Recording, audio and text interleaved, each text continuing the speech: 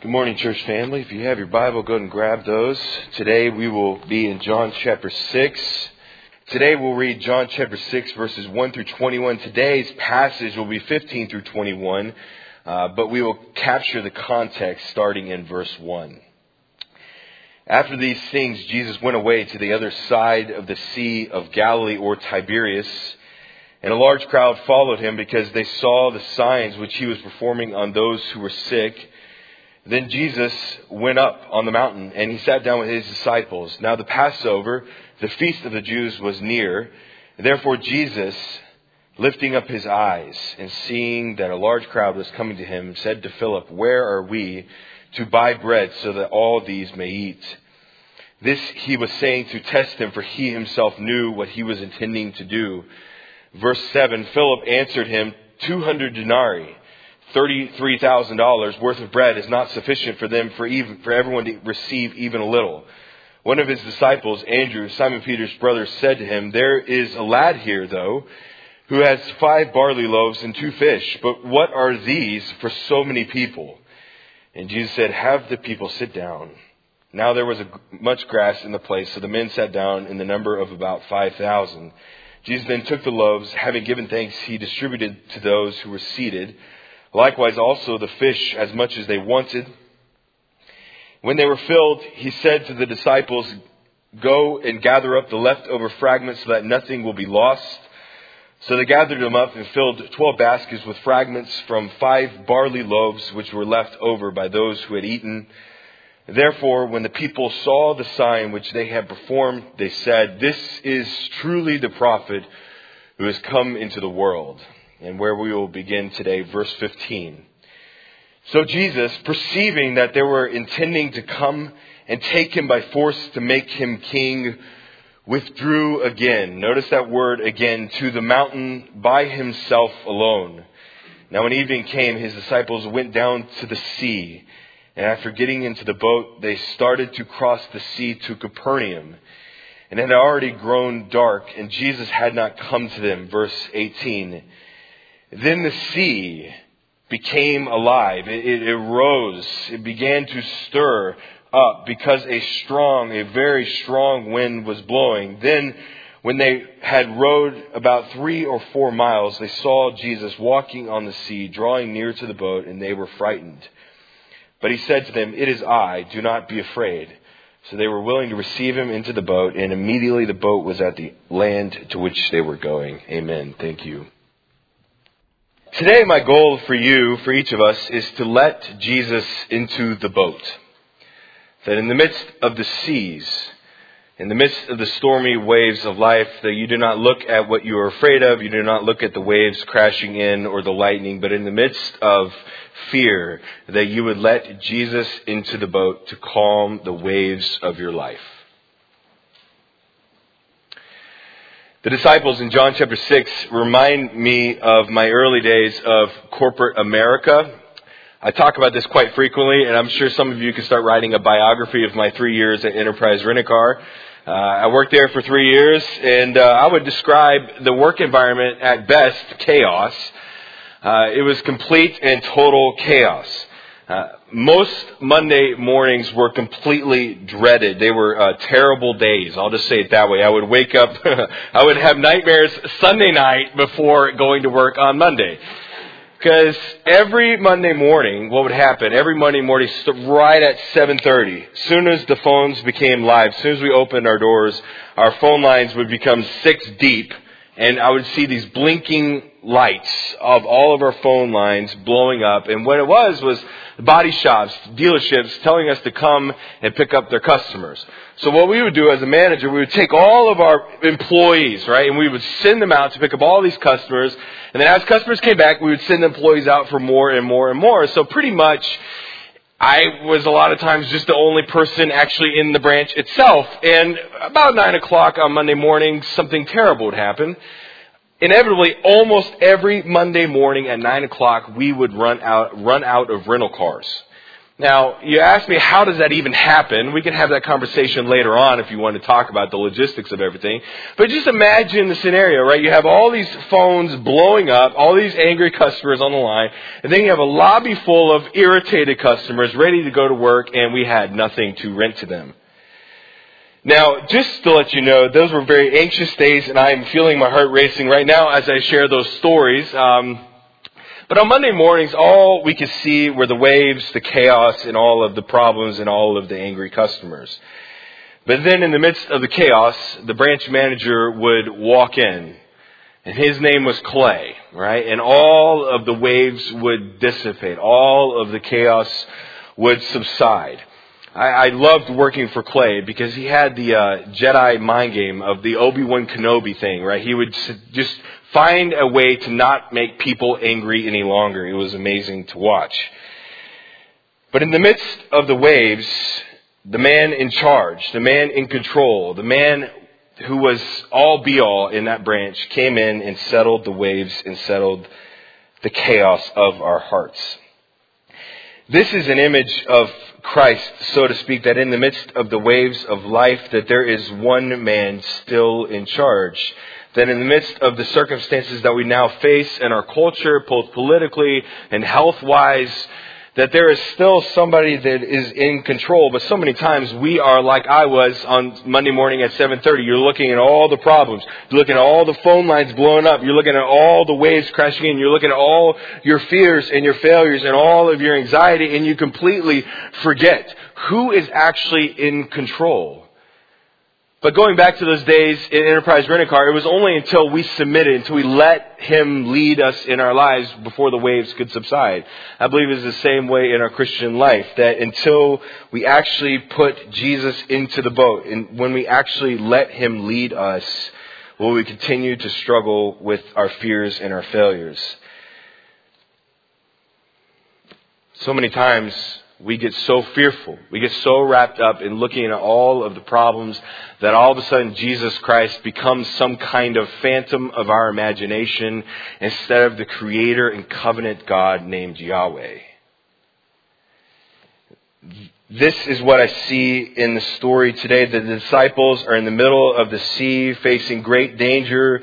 They are terrified, and then they see Jesus walking on the water, and then they must make a choice in that particular regard. Today, I'm answering the question that in stormy seas, what do we do? In the midst of the chaos of life, what should we do? So with this in mind, if you have your Bible, go to John chapter 6. John chapter 6 is another famous passage. It is the story of Jesus walking on the water. In other accounts, we see that Peter walks on the water. In the Gospel of Matthew is where that happens. But the Gospel of John takes a little bit of a different approach to this story. But this famous passage of Jesus walking on the water comes on the heels of another famous passage that we just got done talking about, of Jesus feeding the 5,000. And if you were here, the story of the feeding of the 5,000 is not really Jesus feeding the 5,000. It's really what? Jesus feeding the 20,000. That Jesus feeds a stadium of people with a happy meal, so to speak. 5 barley loaves and 2 fish. And what is the purpose of that story of the feeding of the 5,000? He is testing the disciples to see if they have learned what John chapter 5 was all about. John chapter 5, if you remember, is all about that Jesus is fully God. That He is deity. And He proves it by healing the sick man beside the pool of Bethesda. He proves it by being of the sameness with the Father, verses 18 through 30. And He proves it through the 4 witnesses in John chapter 5, verses 31 through 47. And then in John chapter 6, He puts forth a test to His disciples to see if they have learned the lesson. And if you were here last week, you know probably that they have not learned it completely, that Jesus is fully divine, that He is God. And then today in John chapter 6, verses 15 through 21, in a sense, He retests them on the same thing. But if you were to notice in John chapter 6, verses 15 through 21, then it would probably seem that the story in John's gospel seems a bit incomplete. Because think about the story of Jesus walking on the water. How many details do we know? We know that Peter got out of the boat. We know in Mark's account that it says that the disciples learned nothing from the loaves. And even this week on Tuesday morning, I was sitting there in staff meeting, and I felt as if John's account of the story of Jesus walking on the water was incomplete. But it is not. Because God has spoken through John to arrange the events of this story in His perfection, that the words of God are perfect and have been perfectly stored for us to understand and to learn, and that God has arranged John's words for a particular lesson, a particular meaning, which we will see today. That today we are answering the question, in stormy waters, in stormy times, what should we do? Notice there is three basic parts to this passage. You have three things going on. You have the circumstances for Jesus walking on the water in verses 15 through 17. You have the crisis in verses 18 through 19. And then you have the calm. Notice it with me. Verse 15. Notice the circumstances for Jesus walking on the water, and they are two. Verse 15. So Jesus, aware that they had intended to come and take him by force to make him king, he withdrew again. Notice that word again there. He withdrew again to the mountain to be by himself alone. Now when evening came, his disciples went down to the sea, and after getting into the boat, they started to cross the sea to Capernaum. It had already become dark, and Jesus had not yet come to them. This is the circumstances for Jesus walking on the water, and they are twofold. You see Jesus' withdrawal, and you see the disciples' weariness. You see Jesus' withdrawal and the disciples' weariness. Now, notice circumstances where that Jesus withdrew, verse 15. So Jesus, aware that they intended to come and take him by force to make him king, withdrew again. And notice that word again, that this is not the first time that Jesus has withdrawn to be by himself, to pray and to be with his Father. He withdrew again to the mountain to be by himself. So catch the story. So Jesus, directly after feeding the 20,000 people, probably the ungrateful people that have not learned the lesson themselves that Jesus is God, right? They think he's king, they think he's the Messiah, but they have not wrapped their head around that he is God. So directly after feeding the 20,000 people, what does Jesus do? He withdraws. And the question I have is why? After this great victory, after this great miracle, where Jesus probably could have taken the throne in Jerusalem, Jesus decides to withdraw by himself. Why? There's two reasons. I believe reason number one is to prepare the soil for what is to come. He is preparing the disciples. In other accounts in Matthew, I believe it says that Jesus sent the disciples to the other side. Jesus preparing the stage for him walking across the water. But then there's also a second reason here I see. The second reason is to spiritually recharge, to find direction. I want you to think about this phrase that Jesus withdrew again. How many times does that say that in the gospel?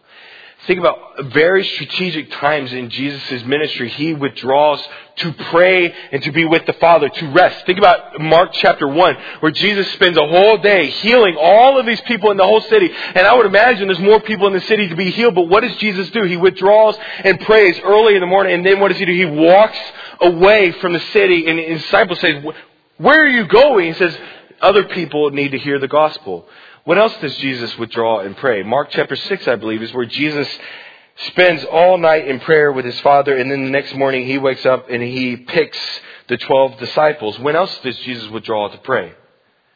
Probably the most famous time is Jesus withdraws to pray the night before he is crucified in the Garden of Gethsemane. That he is there in the garden praying to his Father to spiritually recharge, but also to gain direction. And then here in John chapter 6, in a very pivotal moment of his ministry, Jesus decides to withdraw, to prepare the soil, and to spiritually recharge and gain direction. On a quick rabbit trail, I think we can learn something here. That if the omnipotent creator of the universe needed to rest and spend time with the Father, then so do we. I think so many times that we as Christians, we are so focused on our schedule, we're so focused on what God may have for us next, but that sometimes, God created a Sabbath for a reason. Can I say it that way? So that we would rest and that we would spiritually recharge, that we would spend time in prayer with the Father, that this Christian life is not just about an external performance, but it's about walking with God and knowing Him. And then out of that, serving Him. But that God has created us to have a relationship with Him, and at strategic times we should withdraw and know the Father. So you see circumstance number 1 of Jesus withdrawing, but then notice the disciples' weariness. Notice all of the details. There's so many things going on in verses 16 and 17. Notice it with me. Now when evening came, notice that little phrase, His disciples went down to the sea. They came from the mountain where the feeding of the 20,000 was. They went down to the Sea of Galilee. And after getting into the boat, they started to cross the sea to Capernaum. And it had already become dark and Jesus had not yet come to them. What's the circumstances for the disciples' weariness? Well, notice number 1, it was evening. It was evening. Now, why is that important? What does it tell you? It tells me that it's the same day. That the feeding of the 20,000 people, it is the same day. It is later on that evening. But why is that important? I want you to think about something real quick. How would you be feeling physically, spiritually, and emotionally? If you had a basket and you just served 20,000 people, a stadium of people, all day long. Let me ask you a question. How would you be feeling? You would be feeling exhausted, both spiritually, emotionally, and physically. That the disciples get no break. They go from feeding the 20,000 people, and then Jesus calls them down the mountain and says, oh, by the way, I know you've had a long day, but I need you to row this boat 8 miles to the other side. Okay. Now, I don't know if you've ever paddled a boat for more than a mile, but that's probably a pretty exhausting day. The disciples here are completely and totally tapped out. Let me allow you to put on their shoes for just a second. How many of you have ever gone on a mission trip or to a Christian conference for a weekend or something? Okay. Let me ask you a question. How do you feel after you get back? You are completely exhausted. So here the disciples are. They're completely worn out. And Jesus withdraws and the disciples are weary. But then notice the crisis at their hands. Verse 18, in addition, the sea began getting rough because a strong wind was blowing. Verse 19, then when they had rowed about 25 or 30 stadia or 3 or 4 miles, they saw Jesus walking on the sea and coming near to the boat, and they were frightened. The circumstances, Jesus' withdrawal and disciples' weariness, the crisis is the stormy sea without hope of rescue. The English translation in the New American Standard does a good job translating to English, but it loses some of its, we would say, some of its color. The one word began getting rough there is the Greek word diag-ero. Diag-ero. How to actually write that down, okay? And how to actually say that, okay? Diag-ero. What that literally means is that the sea came alive. It woke up. In the original language, it woke up with a great, great, great wind, is literally kind of what it says in the original language. The sea arose. Sea became alive. But then notice verse 19, when they had rowed 25 or 30 stadia, in my translation here, how far is that? In your translation, it probably says 3 or 4 miles. Okay, so let's just put this all together. What's the crisis at the disciples' hands right now? They are exhausted. They have spent all day feeding 20,000 people. Jesus then says, go down the mountain and then take a boat and row to the other side. And it's dark and they're on the Sea of Galilee, but where are they on the Sea of Galilee? Exactly. Where are they? It tells you that in my translation here it says 25 or 30 stadia. In your translation it probably says 3 or 4 miles. Now where are they in the Sea of Galilee? I'm hearing it. If you remember last week, the Sea of Galilee is 64 square miles. If you put that in a perfect square, it is 8 miles across and 8 miles up. So if they have rowed 3 or 4 miles, where does that put them within 8 miles? It puts them dead middle of the Sea of Galilee. So they have been rowing all night long. They're in the dead center of the Sea of Galilee. It is dark, and then the storms wake up. And then notice what they said, and they were afraid. Harvey Ching pointed this out earlier. I think it was last week. He said to me that, who are the disciples? They're afraid in verse 19, but who are they? They are fishermen. They're comfortable on the Sea of Galilee. So the fact that they are frightened tells you something very profound. It tells you how great the storm is. So they are in the middle of the Sea of Galilee. It is dark. They are 4 miles from shore, and there's big enough waves to make them actually terrified in a place that they are very comfortable. The disciples are exhausted emotionally, spiritually, physically. They are hopelessly in the middle of the Sea of Galilee without hope of rescue, without a shore nearby. And Jesus, the sovereign God of the universe, has them right where He wants them. He knows exactly what He's about to do, but the disciples here are completely and totally hopeless to solve the problem. When I read the story of the disciples, I think of a lot of people probably in this room. That some of you probably feel like you're in the middle of the Sea of Galilee with waves crashing over you without help of rescue nearby. That there's something in your life that is causing you fear and anxiety, and you feel like Jesus is far away, that He's just maybe a phantom of your imagination, and that the seas and the waves are crashing in and there is no hope of rescue. And I'll just say it this way. God has you right where He wants you. Because as I see my Savior, as I see Him in the Gospel of John, that He is fully God, that He is the Creator God, that He's the covenant-keeping God, that He knows everything that is going on in our lives, and He has placed us there to teach us something altogether. But what I want you to notice is then the calm in verses 20 through 21. And Jesus said to them, "It is I." I want you to notice that phrase, "It is I." I'm going to talk about it here in just a minute. "It is I. Do not be afraid." So they were willing to take Him into the boat, and immediately the boat was at the land to which they were going. The circumstance is Jesus' withdrawal and the disciples' weariness. The crisis at their hand is that they're in the midst of stormy seas without hope of rescue. And then the calm that Jesus once again proves that He is God. But I want you to think about what else He is proving here. He has shown them that He is the Messiah, that He is divine, that He's of the same nature with the Father, that He has authority with the Father, right? He has proven that He is the Lamb of God, that He is King. They know all of these things. But what does He prove here that's different? Jesus proves here that He is the Creator God and the covenant God. Because here they are, the disciples are in the middle of darkness. They're in the middle of the Sea of Galilee, hopelessly to find rescue. And then Jesus walks on the water and then calms the seas. And in the Gospel of Matthew, it says that they fell on their face and they worshipped.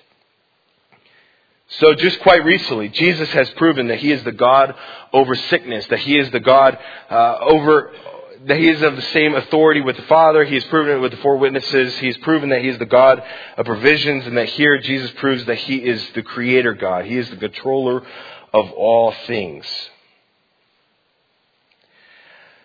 I think sometimes that we like to take Jesus and we like to compartmentalize Him. We say that Jesus is my Savior, or that He is the Messiah, that He is King. But we very rarely have an idea of the whole picture. Because think about this, that the Savior that has died for my sins is also the guarantor of my salvation. Jesus, the Savior of the world, the payer for my sin, is also the one that will come back again with a new heaven and new earth.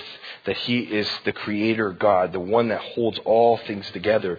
But He is something also in addition to that. Notice verse 20 again. He said to them, "It is I." If you have your pen, if you haven't marked that by now, I encourage you to highlight those 3 words, it is I. Because for the very first time in the Gospel of John that Jesus reveals his full nature to the disciples. Because those 3 words, it is I, is 2 Greek words that are very, very important. They're the Greek words ego eimi. Now you're saying, what does that mean? Those 2 Greek words mean I am. Why does that sound familiar? You probably have heard that the Gospel of John has 7 I am statements. That I am the light of the world. I am the good shepherd. I am the door. I am the way, the truth, and the life. What are those saying to the disciples and to the nation of Israel? When he says, I am, ego eimi, what is he exactly saying? He is saying that he is Yahweh.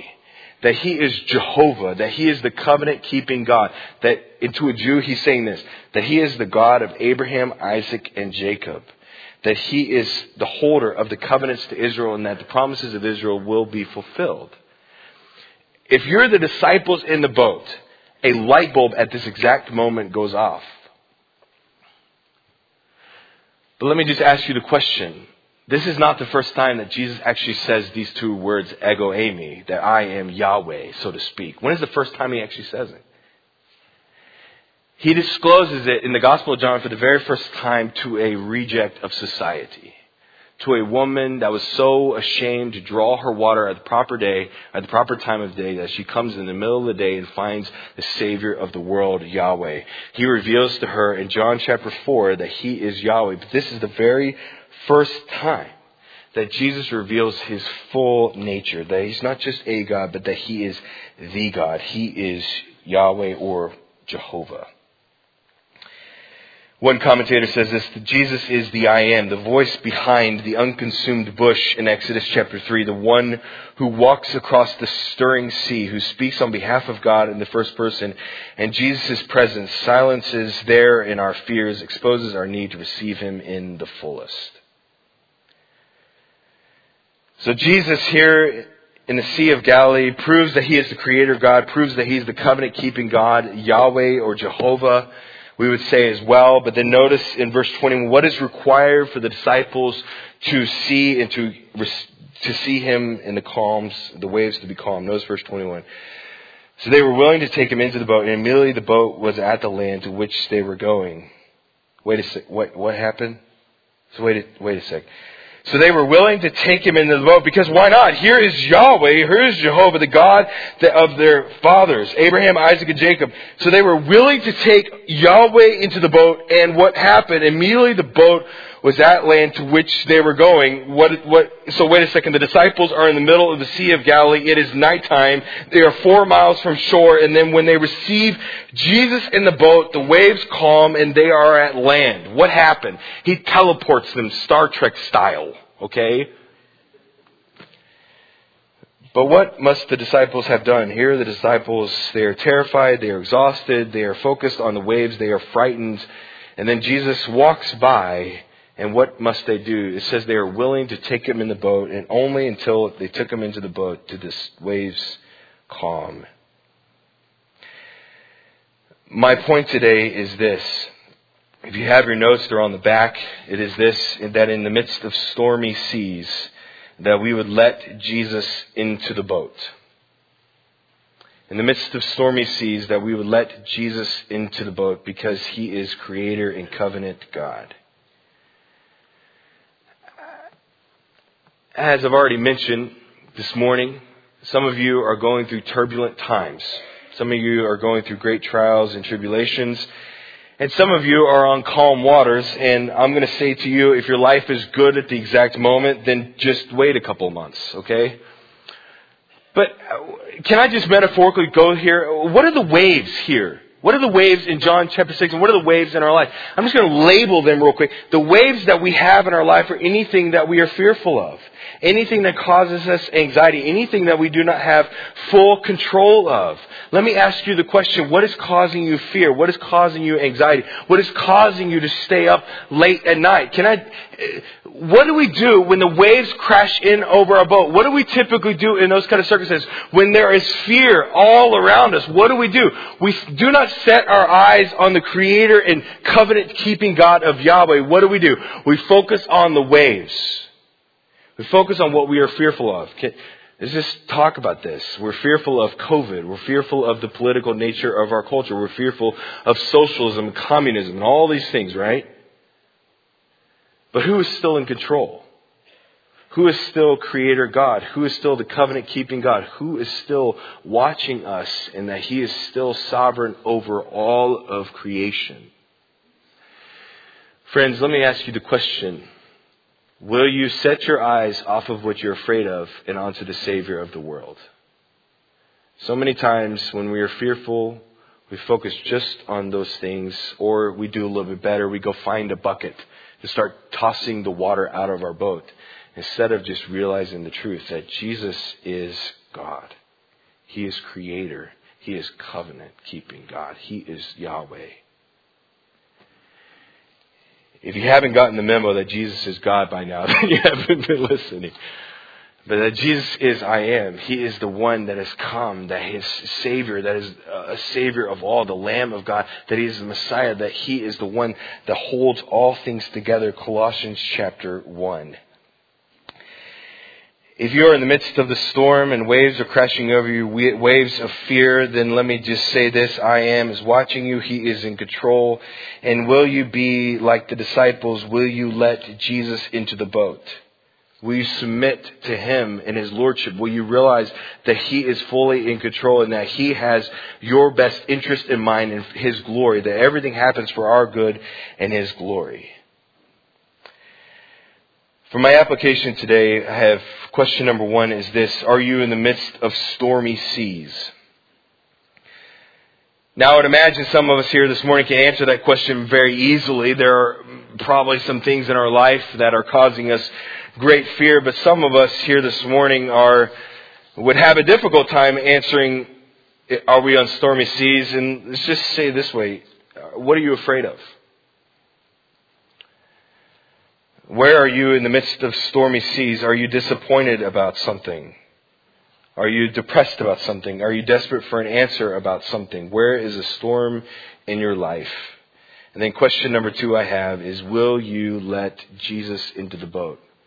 Will you let Him control the situation and calm the waves of your heart?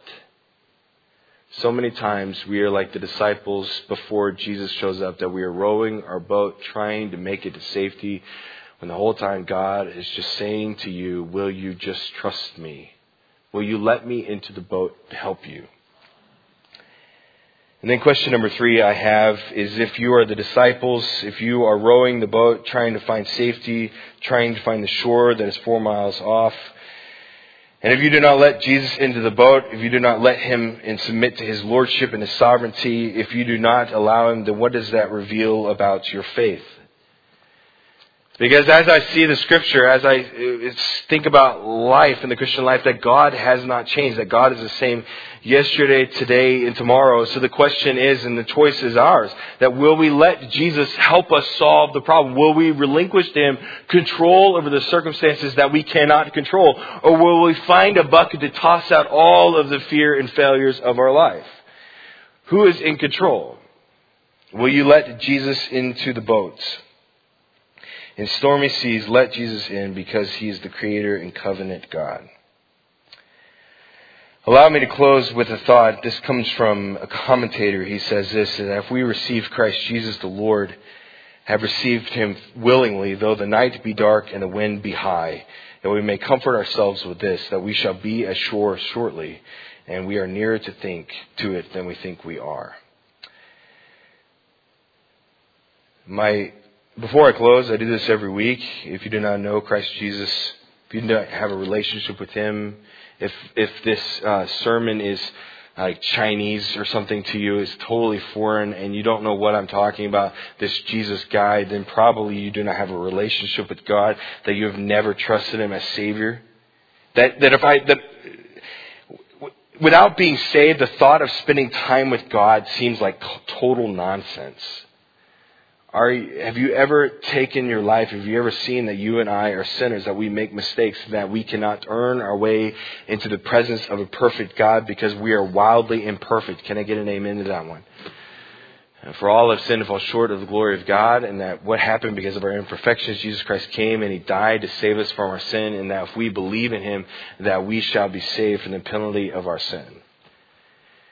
And what is beautiful about the gospel is that it's not just fire insurance, that the gospel does not just grant me eternal life, but it also changes my earthly life here, that now when I believe in Jesus Christ, that I am a new creation. The old things have passed away, and behold, new things have come. Have you ever believed in Jesus Christ?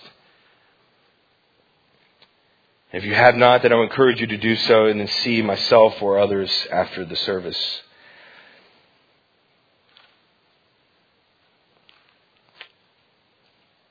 Some of you this morning are staring at the waves that are crashing in over your life, and you are fearful of all the things that are going on in the world.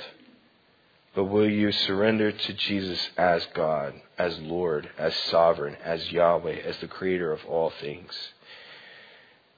Because who can us add 1 hour to our life by worrying about the circumstances that we cannot control? Bow with me in a word of prayer. Heavenly Father, I thank you for this morning. Lord, I look at your word, and so many times it's so easy to look at it as something that happened 2,000 years ago, or I'm not really in that same situation. But Lord, I believe a lot of us are. I mean, how could we not be? We live in a world that is just on fire. There's so many things going on in the world that we simply cannot control, that is causing fear and anxiety amongst us all. Lord, I pray that we would realize that you have us right where you want us, that you are in control, that you are sovereign, that all things work together for the good to those who love God, to those called according to His purpose, that everything is working out for our good and your glory. And Lord, we don't understand it. We feel like we're in the midst of the sea without safety nearby. But Lord, I just pray that we would trust you as sovereign, as creator, and as Yahweh, the protector of the promises that you have given us in the Bible. We thank you for the gospel. We thank you for salvation. We thank you that you see us in our sin and that you have paid the penalty for it. And I thank you for those that are online. I thank you for our church family that continues to be faithful, to attend and to give even from afar. We thank you for them. I miss them and I love them, and I pray for protection for them and for all of us. And I thank you for this church and for the people here. In Jesus' name I pray, amen.